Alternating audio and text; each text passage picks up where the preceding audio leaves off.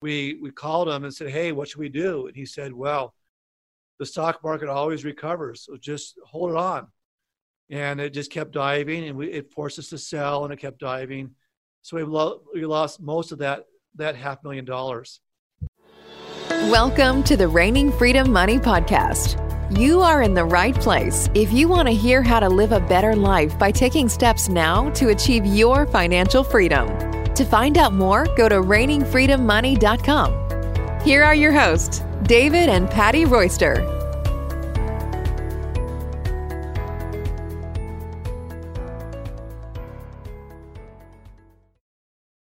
Hi, this is Dave Royster. Hi, this is Patty Royster. And we're going to tell you about our adventure into real estate, into life in general. We're just starting this podcast, and we thought we would start out with our first episode by giving you a little background on how we got to where we are today, and a little bit of background about Dave and Patty Royster, so you would know a little more about us. That sounds good. So we went to college together, and we actually were in the same apartment complex, and we got to become friends there. But we never dated.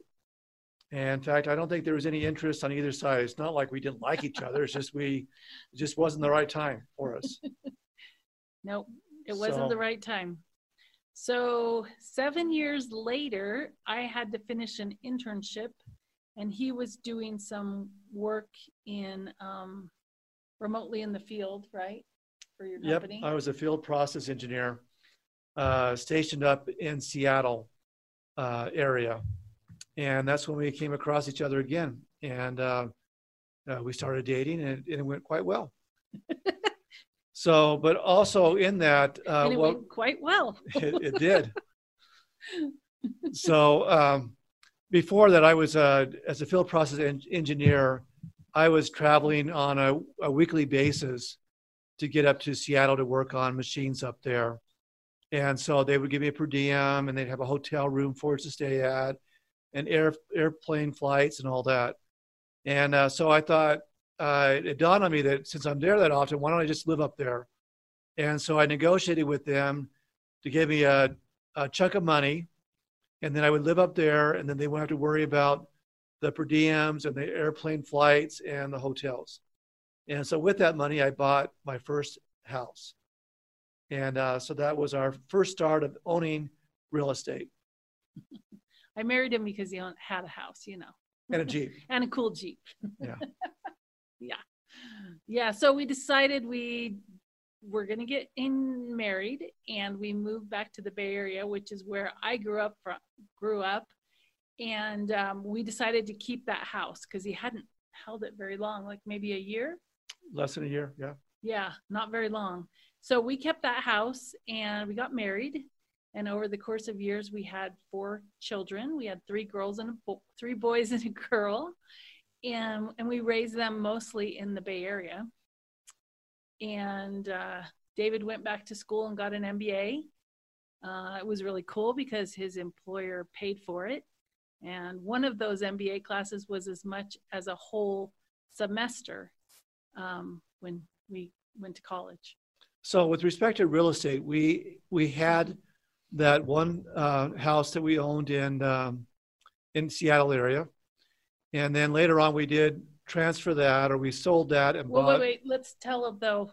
It wasn't a really great experience because we didn't have a lot of experience with real estate, and we had a terrible property manager. I mean, we had people ripping out the power lines, and then the power company would turn off the power, and then somehow they get the power turned back on, and then the power company wanted us to pay like $800 for the damage they did. And it was a nightmare trying to manage a property 2 states away when we didn't really know what we were doing. And it was actually better for us to manage it than to have a manager manage it, because then we could get more involved in it. And so we learned a lot on how to be an owner of real estate in doing that. And so we bought one in Utah and sold the one in the Seattle area. And then also Patty's brother was really big into real estate, and he needed cash to be able to buy a lot of properties he was flipping. So we had a really sweet deal where he would buy it. He'd put all the work into it. It'd be our money. We'd be on title.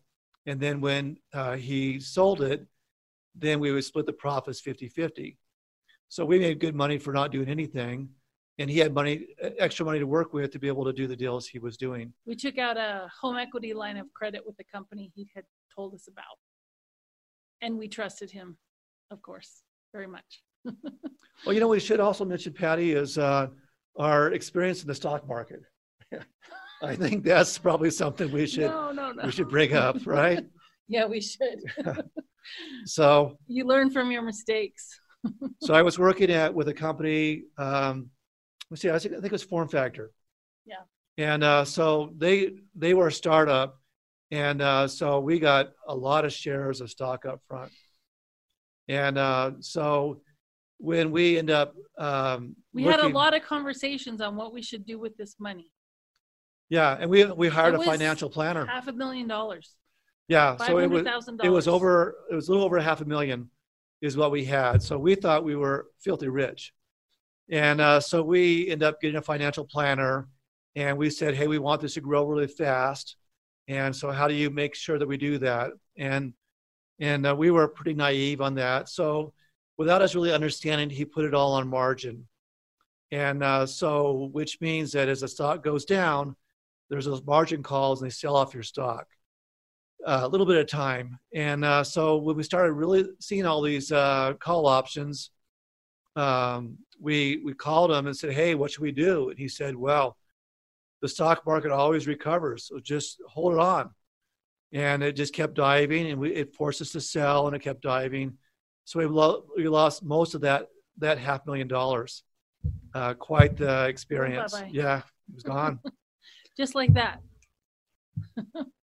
It would have been better if we had a house and it burned down and we could have collected on the insurance or something. Oh, for sure. It was painful. Even under the mattress would have been nice.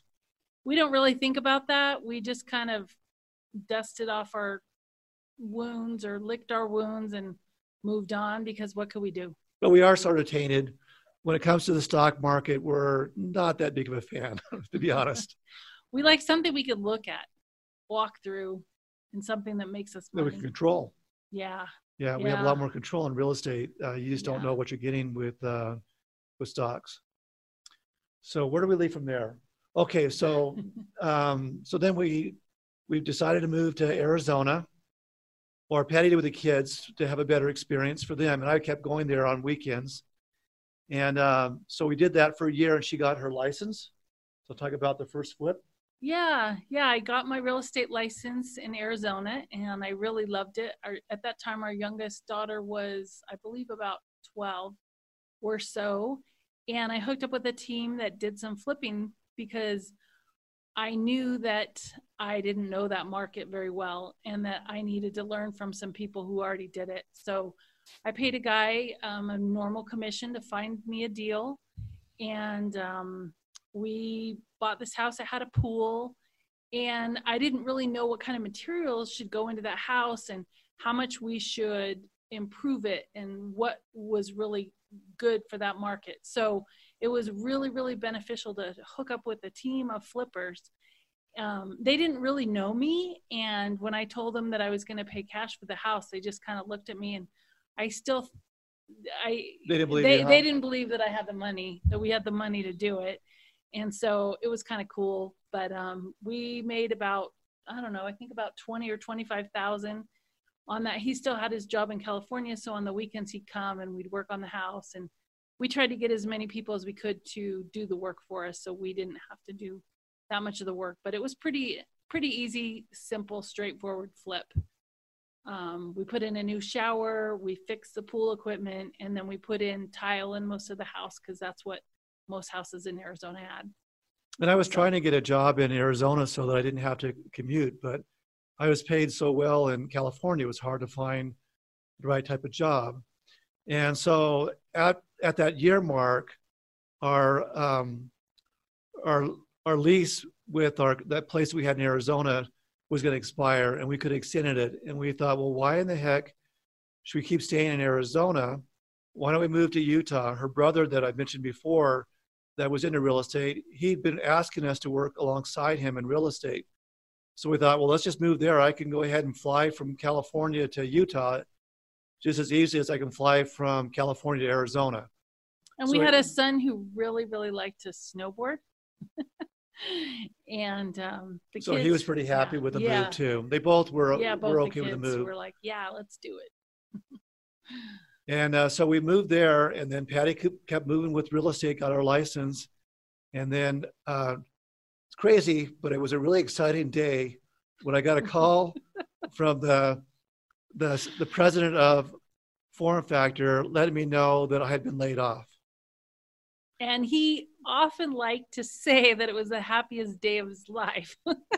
But I had to correct him that it was the second happiest day of his life. If you know what I'm talking about. Yeah, she's beauty. I'm glad I got her first. But yeah, it was pretty exciting because we'd already planned that I guess we said on paper, we said that in April that I was going to quit my job and do real estate full time. And I don't know if we would have pulled the Band-Aid off when that happened, for one thing. And it was really nice to get a buffer of money to go with too. So we knew we weren't going to starve. Yeah. For a little bit. Yeah. So we had a severance, and we also had accumulated, enough money to where we felt comfortable we could jump into the flip market. So should we talk about our first flip in Utah? I think we should tell that story. Yeah. So we went to the auction where they sell foreclosure houses, and we had driven by a house. He was almost late for a flight. And so we're like, okay, let's go drive by this house. And Google Maps said, you have arrived, or your phone thing said you have arrived. And so we had arrived at the house, we thought. So it was kind of like on one corner and the other house was on another corner. So we should have gone one more house. So anyway, we bought the house, we paid cash for it. And I had to go and tell the people who were still living in the house that I had just purchased their house and somehow negotiate with them to get out as quickly as they can, and cross my fingers that they weren't going to rip out everything and cause a lot of damage to the house because they were really mad. And when I had pulled up to go there, I called my husband. I said, honey, we got a problem. We bought the wrong house, or we bought a house that we didn't think we were buying. Yeah. It wasn't the one you and it wasn't quite as nice as the one we saw that night. Yeah, it actually worked out fine. We made money on that one too. Pretty good, actually. I think that was more like 30 to 40,000 on that one. Yeah, it was painful good too. One. I mean, I had to sit down and talk to them, and the wife was crying, and Patty had to talk to him. Yeah, I was in California. Yeah, you still owe me for that one. So here's one little tip is every time you step outside of your comfort zone, you grow. And the more uncomfortable you get, the more you grow. And I grew a lot that day, I can tell you. Yeah. So we started doing a lot more of the flips, and we were mainly looking at properties that were going through foreclosure, and we would bid on them at the auction. And but somewhere along the lines, we started picking up rental properties too, though. Yeah. And you look at it and you say, okay, a flip, boy, you get a check for 20 to 30,000. That's pretty dang exciting. Or I could do a rental, and I could make $400 or $500 a month. So you look at that and you think, I don't know. I think I'd rather have the 20, 30,000. But with rentals, there's a whole big thing about you get that money all the time, forever, ever, ever. And then that property goes up in value too. Then if you sell a year or two later, you got a lot more appreciation than what you get there too. So we started realizing that we needed flips to be able to provide enough cash. But really what we wanted to do was to get a lot more rentals. Should we tell them the fourplex story? I guess so. Let's go. Let's go to fourplex. Yeah. Okay. So I sent up a auto alert for Craigslist, and we got this Craigslist alert saying that there was a fourplex for sale for a really good price. I believe it was $240,000. in Provo, Utah. And that was a really good price. So I got him to get off the computer and stop what he was doing. And we went over and I called the buyer, or the seller, excuse me. I called the seller and said, hey, look, we'd like to come talk to you about your fourplex. And he said, well, I have a meeting with another investor at 9. And I said, great, can we come at 8 a.m.? And he goes, sure, I'm an early riser. So we didn't really know what we were doing. We walked over there. No, we saw it the night before, though. Yeah, we did drive by it the night before, and it wasn't pretty. It was built in 1932, pretty old building under a lot of neglect.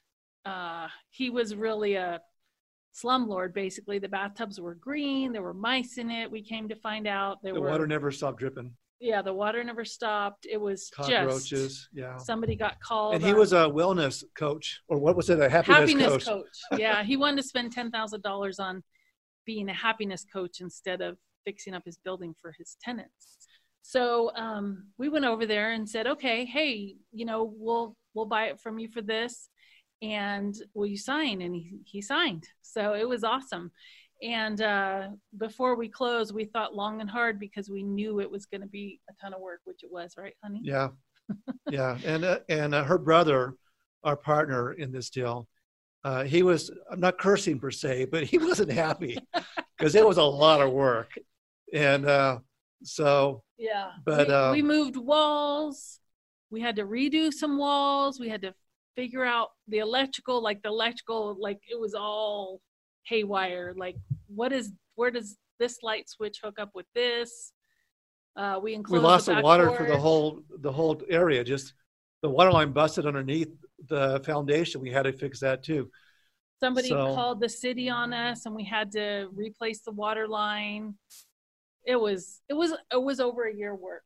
Yeah, probably over $110,000 of work we put into it, and we bought it for $240, which is a steal. Which is a killer deal. So now we're into it about $350. So then we got it appraised and took a line of credit on it. Was it a line of credit? At some point we did that. I don't think we did right off the bat. Yeah, not right off the bat. So we had heard about Airbnb, and I thought, let's just take one of these units and see what happens. Let's see if we could Airbnb it and see if we get a response. We didn't know how many people wanted to come to Provo, Utah. And it turned out to be amazing. We renovated half of the building first and let the other tenants stay there so we could still keep collecting rent from them.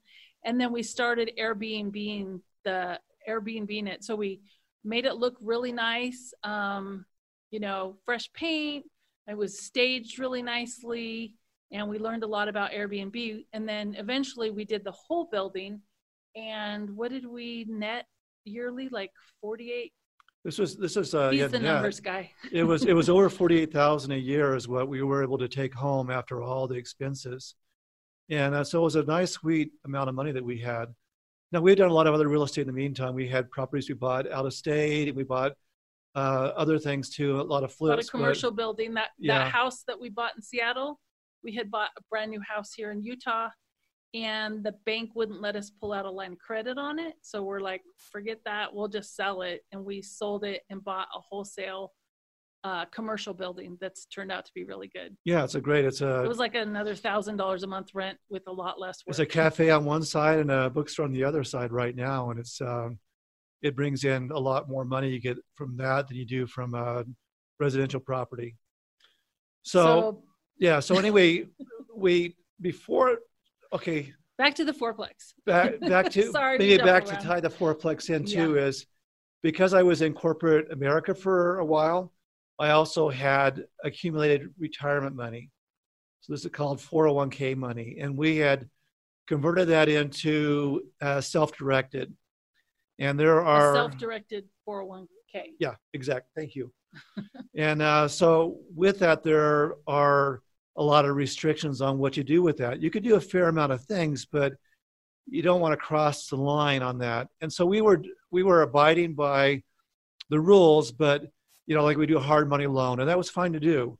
And we were getting 2 points and 12% interest. We thought we were doing really good, but we looked at it from a aggregate. our returns weren't pretty low because we didn't have all our money working for us. So all we got, the time. yeah. So we decided that we wanted to get into multifamily passively. We wanted to get into multifamily actively at some point too.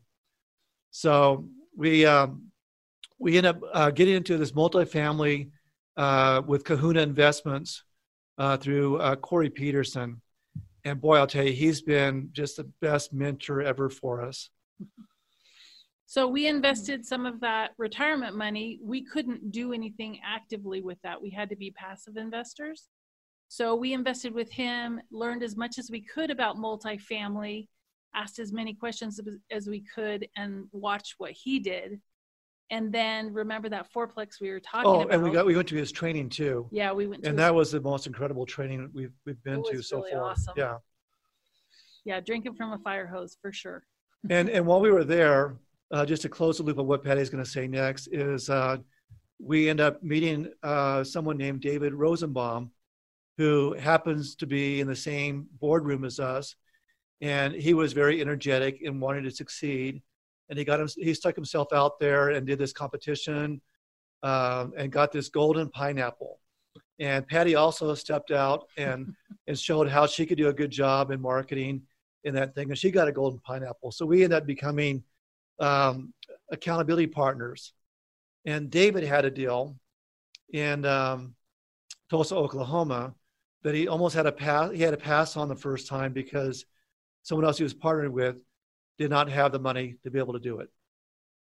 So now tie that in with the fourplex. Yeah, so I kind of had this thought that what if we could sell this fourplex that we had created that was kicking off a ton of cash and up our game. We kind of realized that we couldn't manage 100, or we didn't want to manage 100 rentals, single family homes. And that the next step for us in our progression was to buy a multifamily. And so we thought, okay, well, let's see what we could sell this multifamily for. So we sold it for a lot of money. It was great. We sold it for $750,000. And so we needed a place to put that money. And so we looked every which way we could at this 107 unit deal. It's called the Fairway in Tulsa, Oklahoma. Yeah, and because we had some money to help with, it made it easier for David to work with us on doing that because we knew we could close. But even with that, it was a lot of work because our money alone was not enough. The purchase price on that multifamily was $3.15 million. And even though we got a loan, that still worked out to be about $1 million that we need to have raised to do that. So we had to go beat the bushes to be able to get other people that were willing to invest their money with us to be able to make this a success. Yeah, so on his birthday, just last December, we closed on our first multi-unit family deal, 107 units in Tulsa, Oklahoma. And in future podcasts, we can talk to you more about that experience and all the things that we've learned. I think we've probably taken enough of their time, and I'm kind of tired of talking about this right now. Yeah, I think it's a good start. So we have a lot of adventures on this Fairway, a lot of stories to tell there. So as you can see, we've done a lot of different things in real estate over the years, over the course of almost 30 years. This year, it'll be our 30th anniversary. And we've learned a lot, and we're excited to start this podcast and share with all of you the things we've learned, and also share some of the things we've learned with some of our friends along the way who we're going to bring on to share. Yes. Well, thank you so much for listening. Stay tuned. Stay tuned. Thanks so much. Have a great night.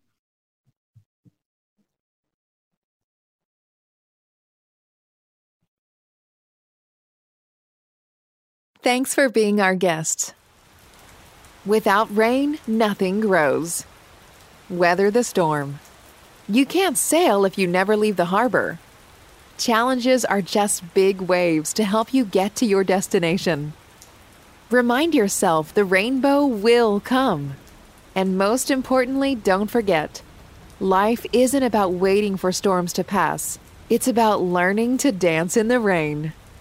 If you're ready to learn more about creating legacy wealth through multifamily investing, go now to ReiningFreedomMoney.com. Ready for the thunderstorm so we can make it rain.